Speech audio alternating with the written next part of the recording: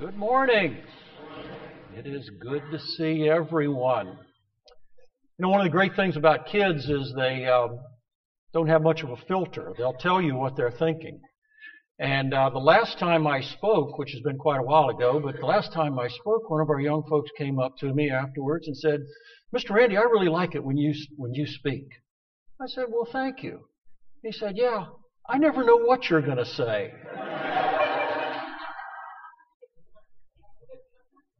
I could have added, I don't usually know what I'm going to say either. So anyway, it is good to see everyone. Little boy is riding along with his dad in the car, and he said, "Dad, I've got a question for you. This internet thing, it's all over, and people can see the same thing, and there's so many things on it. How does that work?" Dad said, I don't know." Well, boy said, "Well, I've got another question. This whole self-driving cars. How do they not run into each other? And how do they know where to go?" And Dad said, "I don't know." He said, "Well, I got another question. These 3D printers. They take an image and then they print it. And how in the world does that work?" Dad said, "I don't know that either." Well, boy said, "Well, thanks for trying." Dad said, "Well, son, how are you going to learn anything if you don't ask questions?"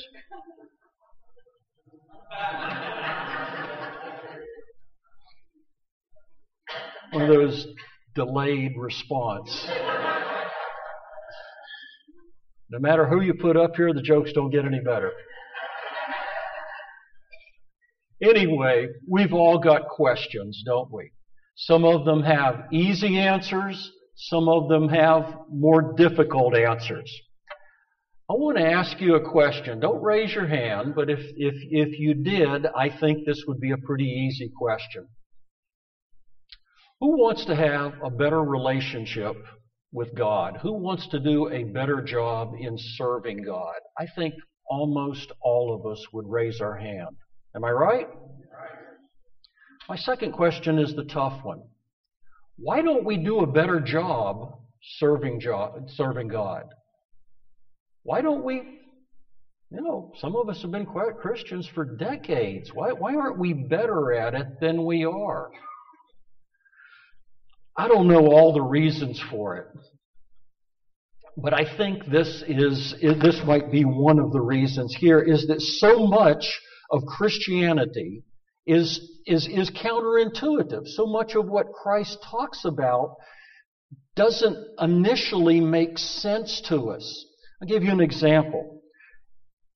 Galatians chapter 5, verse 17 says, "But the flesh desires what is contrary to the Spirit, and the Spirit what is contrary to the flesh. They're in conflict with each other, so that you are not to do whatever you want." Paul understood that there was a conflict here. There was a difference in what he's asking here.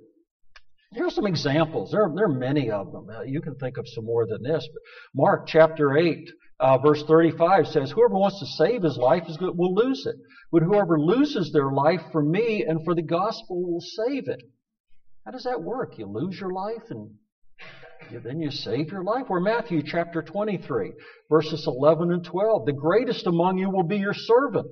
But those who exalt themselves will be humbled, and those who humble themselves will be exalted."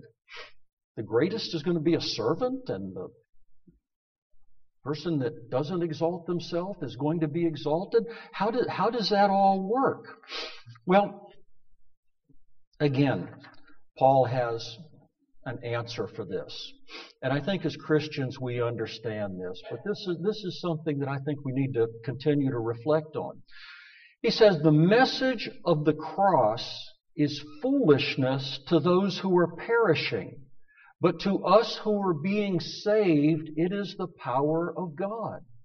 In other words, if you're not a Jesus person, if you're not a follower of Christ, so much of what He says just isn't going to make a bit of sense to you. It's counterintuitive to our human nature. Am I correct? It just doesn't follow what we believe. The world would call it foolishness. Now, so that's one thing I want to set up for what we're going to be talking about. The second thing is this. As Christians, would you agree that we are expected to grow in our faith and in our Christian maturity? And this is what the writer of Hebrews says. You have much to say about this. It's hard to make it clear to you because you no longer try to understand. In fact, though by the time you ought to be teachers, you need someone to teach you the elementary truths of God's Word all over again. You need milk, not solid food. Anyone who lives on milk, being an infant, is not acquainted with the teaching about righteousness. But solid food is for the mature who by constant use have trained themselves to distinguish good from evil. The writer is saying, as Christians, we need to grow. If we are not, one thing I've noticed about new parents with small children, they obsess about physical growth, don't they? Everyone that I have ever talked to can tell you, well, my child is in the 70th percentile in height, and they're in the 80th percentile in weight, and I'm a little bit worried about them, and we're trying to, they obsess about this because they understand that physical growth is necessary. If we're not growing, there's something wrong. Writer of Hebrews says exactly the same thing. As Christians, if we are not growing, there's something wrong. So, here's another counterintuitive point to make. Matthew chapter 6, Christ says, "Do not worry saying, what shall we eat, or what shall we drink, or what shall we wear? For the pagans run after all these things. Your heavenly Father knows what you need them. But seek first His kingdom and righteousness, and all these things will be given to you as well." This is a very counterintuitive point, isn't it? Stuff is going to be given to us if we don't worry about it. Today, I really want to talk about the advantages to the Christian of living a generous life and how it is necessary to grow into this. We're not born into it. It is necessary to grow into it. So, there's this first level, I think, and this is just my opinion. You can have your own opinion. But let's start with the real basics of generous living. The first thing we might say is, I'm going to do it because it's a command. I'm supposed to do it. 1 Corinthians, the first day of the week. Each one of you should set aside a sum of money in keeping with your income, saving it up, so that when I come, no collections will be made to. 2 Corinthians chapter 9, verse 7. Each of you should give what you've decided in your heart to give, not reluctantly or under compulsion, for God loves a cheerful giver. We've heard these, passages often during the Lord's Supper. The first level of giving, I believe, we do it because we're commanded to do it. God says it in certain terms. If that's as far as we get, though, I don't believe we're growing in this generous life that we all want.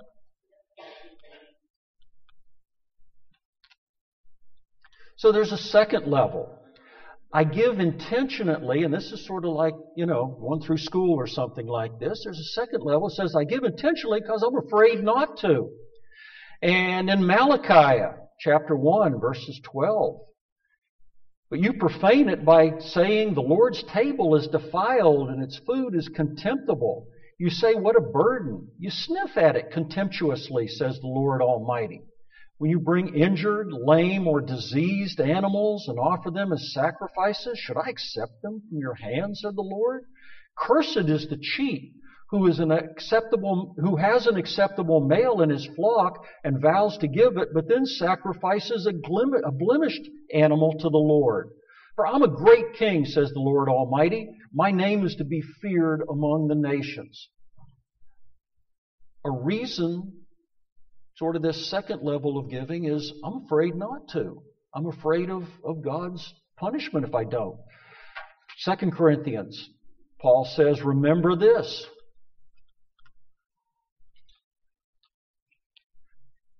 Whoever sows sparingly will also reap sparingly. And whoever sows generously will reap generously. So this second level is saying, okay, I understand that. I want to get more, so I'm going to give more. There's a third level, I think. I give intentionally because I don't want to miss out on the blessings that come from it. Luke chapter 6, verse 38. Again, the Lord says, give and it will be given to you. A good measure, pressed down, shaken together, running over, will be poured in your lap. For the measure you use will be measured to you. So this third level is a little selfish. I understand if I give more, I'm going to get more. Now, there is something that maybe you've noticed about these first three levels. They're kind of inward, aren't they? They're a little bit selfish. It's all about me. And if that's as far as we get, I think we miss out on the joy of generosity that God has promised to us. We're still in the milk stage instead of the eating meat stage. So, let's talk about this fourth level of generosity. I give intentionally because the mission of the Bay Area Church of Christ depends on it, or the church that you're a member of depends on it. I'm doing it because I understand that I am a vital member of this church, and giving of my time, my efforts, my money is something that is vital if we are going to be as successful as we want to be. I want to be a part of this. Now, this is where I sneak in the budget presentation. Now, some of you have been members here for a while. We used to have a whole time we'd get together on Sunday night and do this. And the reason we quit doing it was everybody hated it. And they said, why do we have to come here and talk about all this boring financial stuff? So this is 2 slides. This is the best I can do. Here's our budget for 2018. And if you want more detail, but let me tell you a little bit about what these categories are real quickly. The first one is just maintenance. I just called it maintenance. I put everything in here that's just keeping things going. It's the TICO and the phone bill and the cleaning and just what it takes to keep the doors open. So that's the budget for this year. The second one here is our programs. And that's the teen budget and the children's ministry and ladies ministry and that kind of thing. It's just the things that keep just the programs that we have. The next one here, and this will be the largest one obviously, is our staff budget, and that's everything. That's the whole salary, benefits, everything that goes into that. And then the total here is a little over $650,000, and that amounts to $12,500 per week contribution. So, if you look at the bulletin every week, you can see whether we're hitting that or not.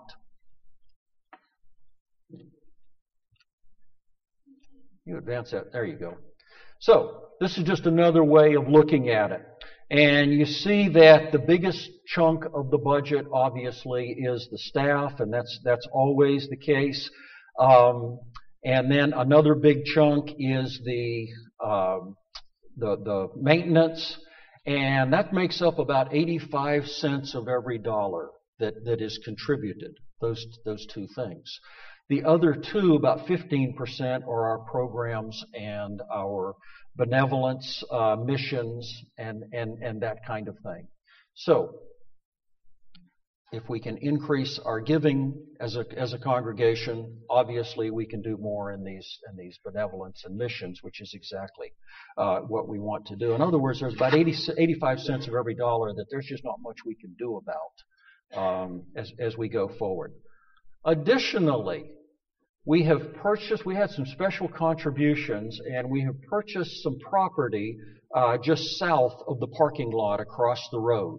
There's 2/3 of an acre there that we've had our eye on for a while, and this will be for future expansion. So, if you're a member here, we've been trying to look at property for the future over the last 20 years, I guess. So, anyway, that's the budget presentation. Hooray, we're through. So, what I really want to talk about in the time we have left is this fifth level of giving. I give intentionally because my own heart and those that I love is at stake. I understand it's not my money. We are stewards. We have been given something to look after. I understand that I'm an example to my spouse, my children, my grandchildren, and everybody else that I come in contact with is looking at how I react in terms of being generous. And then the last one here is that it changes lives. It makes a difference to people.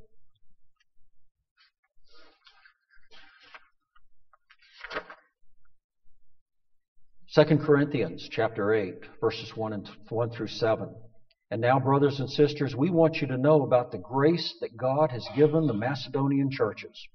In the midst of a very severe trial, they overflowing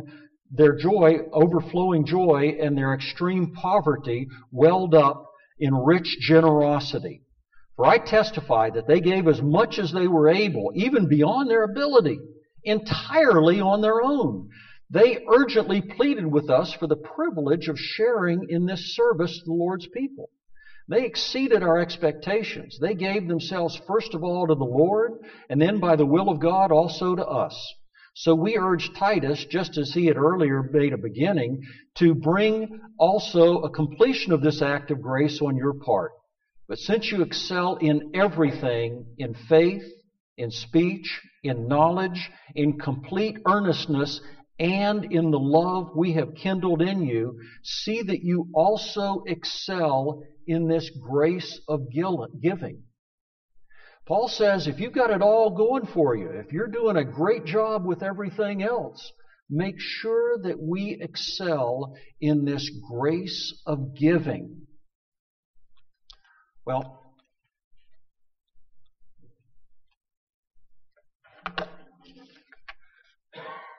I heard a long time ago that I'd rather see a good sermon than hear a good sermon. So I reached out to several members and asked them to give me examples that they have seen in their life of this generous living. And I got a lot back. If I didn't email you, it was either because your email bounced back or I had enough by the time I got that far down the alphabet. But I do appreciate the people that did respond back to me. But I just want to give you some examples, and I'd ask for their permission to use their names here. But Melanie Rivenbark talked about during the birth of her son Andrew, how much help that church friends were to her. Faye Brown talked about the young lady that was addicted to drugs and gave up her baby as an act of love because she knew that she couldn't take care of it. Daryl Brown talked about an unknown person paying their bill at a restaurant. Talked about sheriff's deputies that found out about a family that wasn't going to have a Christmas, and so they made sure that happened. IT Antigua talked about a neighbor helping him with his lawn when he didn't have a lawnmower. Bridget Creation several people talked about church showers and meals after birth of children. Jenya Johnson mentioned a stranger donating $100 at a Siwa barbecue. Mike Fanning talked about when they were first married, they were in the home of an older couple who kept a list of new members on their refrigerator to remember to invite them to dinner. This is where they learned about the importance of hospitality. That's that generous giving that we're talking about. Darrell Berry talked about a father that relocated his grandchildren here that were in a bad situation to take care of them. Dave Vaughn talked about people who stay after functions and clean the building and put things away, and that is an act of love. Beulah McHale talked about a situation when they have been in financial difficulties. People have helped with bills. She said, God is so good to us by surrounding us with loving, forgiving, and generous Christians. Ron Schwinn mentioned getting about 100 cards when he had cancer and financial help. Teese Stutzman, I better get this one right, talked about when she was 7 years old. A family found her somehow, her parents were not Christians, found her, made sure that she got to church 3 times a week coming across town to make sure that happened. Dash Begley said, generosity from cradle to college. Baby showers, meals after births, babysitting, help with college, help with business, ladies volunteering to help at ladies' retreats, etc. Keith Stefanko mentioned a brother who paid for his way to visit a brother out of state who was a couple that was having marital problems. And he ends saying, one incredibly kind act of a brother set many wheels in motion spiritually for both of us. So, Mary Chadwick talked about when they first moved to Tampa, that her husband was out of work. He had been hurt on the job. They were in a very dire financial situation. Said the church showed up with 6 or 7 pickup loads of furniture and clothes and food that got them on their feet. She closed by saying, I've always known God would see to my every need, but His outpouring of generosity by these wonderful Christians still brings joyous tears to my eyes. I'm still overwhelmed. Needless to say, they remain my friends for life, and many of them have gone on to their reward, and I know they will greet me on the other side of life as they did here so long ago. And Kara Atkinson talked about during the birth of one of their children being in the hospital and people at church taking care of her. These are a couple. They're pretty short, but I wanted to read these because these are pretty neat. Gary Richardson said, "The most generous person I know is my wife. Over the years, I've seen her fill the gap for folks we hardly knew. She is keen on listening for opportunities to meet the need of another person. We can be engaged in conversation with someone, and the next thing you know, she fulfills a need that I have been oblivious to. I can't tell you how many times I've received credit for some gesture of generosity when in fact it was my wife," which I would echo. That's happened to me many times. I've learned so much from her about getting outside of self, which is kind of neat. Geo, and I want you to listen to this because this is a good one too. They're all good. Gio Ruiz said, "When I first got to San Antonio, I knew no one there. I was visiting churches for about 6 weeks, and I finally decided on MacArthur Park, a church there in San Antonio, because of the generosity of a brother. To me, he was generous because he gave me his attention on that first day I was there. I walked into the church building for Sunday morning worship and was greeted by greeters. He happened to be there and invited me to his class. We sat together. After class, he invited me to sit with him in the worship service. After worship service, he invited me to go out to eat with him and his group. He looked after me, made me feel welcome that entire morning. I thought back to the other churches I visited. Not one person there had made me feel like this one person had. Yet those other churches had greeters, so did MacArthur Park. They all did their jobs, but this guy went beyond what was required and expected. He says this person wasn't just generous with his time, concern, and finances with me, but he was like that with everyone. I look back at this servant example, and I'm glad and thankful that God brought him into my life.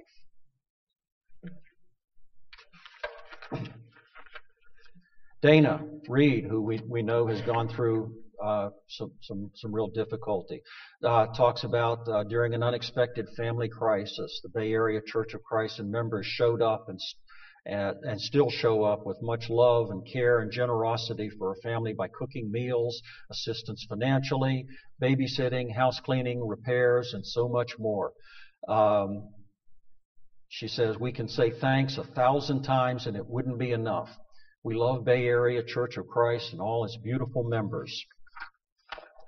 Jimmy DeBose talks about being out of work several decades ago, being laid off, and he and Renee having to make a decision as to whether they were going to cut their financial contribution to the church, and decided that they weren't going to do that, and struggled financially for a little while, but then he got the job he wanted, she got the job she wanted, and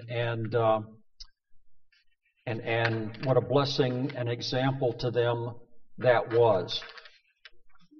And then the last story I want to read to you is one that I think is very insightful. And this was from Angela Steed. And she talked about Travis and she coming up with this. But she said, nearly 11 years ago, we were relocating to the Tampa area. We scheduled movers to load our furniture from our house to Virginia to our new home in Florida when we received news of an unexpected and tragic death in our family. The funeral proceedings were scheduled the very next day our movers were arriving. Many members from church in Virginia went to our home to finish our packing, help load our belongings so we could attend the funeral of our family member out of state. They also cut our grass, helped us maintain the home until it closed while we could not be there. Churches from other areas we attended in the past sent us money to help pay travel expenses to attend the funeral. This is what I want you to really pay attention to. We had never experienced a time in our lives of being so utterly heartbroken from the death and so in need of help from others. The outpouring of love and generosity we received during that time humbles us still that I am in tears now recounting this time from so long ago. No matter how many acts of service we try to perform to pay it forward, we will never be able to repay the kindness, love, and service that was shown to us. This has taught our family what it is like to be grateful. This level of giving, I'm doing it because this is the right thing to do. Then doing it because of what Christ did for me. To me, that's when giving gets to be fun. That's what we're after.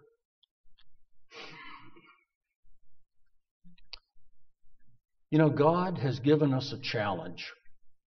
And it's pretty straightforward. I mean, it's kind of a neat challenge. Malachi, and again, this is a very familiar. A lot of us could quote this scripture. This is from Malachi chapter 3. God gives the children of Israel a challenge. He says, "Will a mere mortal rob God? Yet you rob me." But you ask, how are we robbing you? In tithes and offerings. You're under a curse, your whole nation, because you're robbing me. Bring the whole tithe into the storehouse, that there may be food in my house. Now I want you to listen to this. Test me on this, says the Lord God Almighty, and see if I will not throw open the floodgates of heaven and pour out so much blessings that there will be not room enough to store it. I will prevent pests from devouring your crops, and vines in your fields will not drop their fruit before it is ripe, said the Lord God Almighty. Then all the nations will call you blessed, for yours will be a delightful land, says the Lord God Almighty. What's God saying here? Test me. Put me to the test. See if I don't bless you.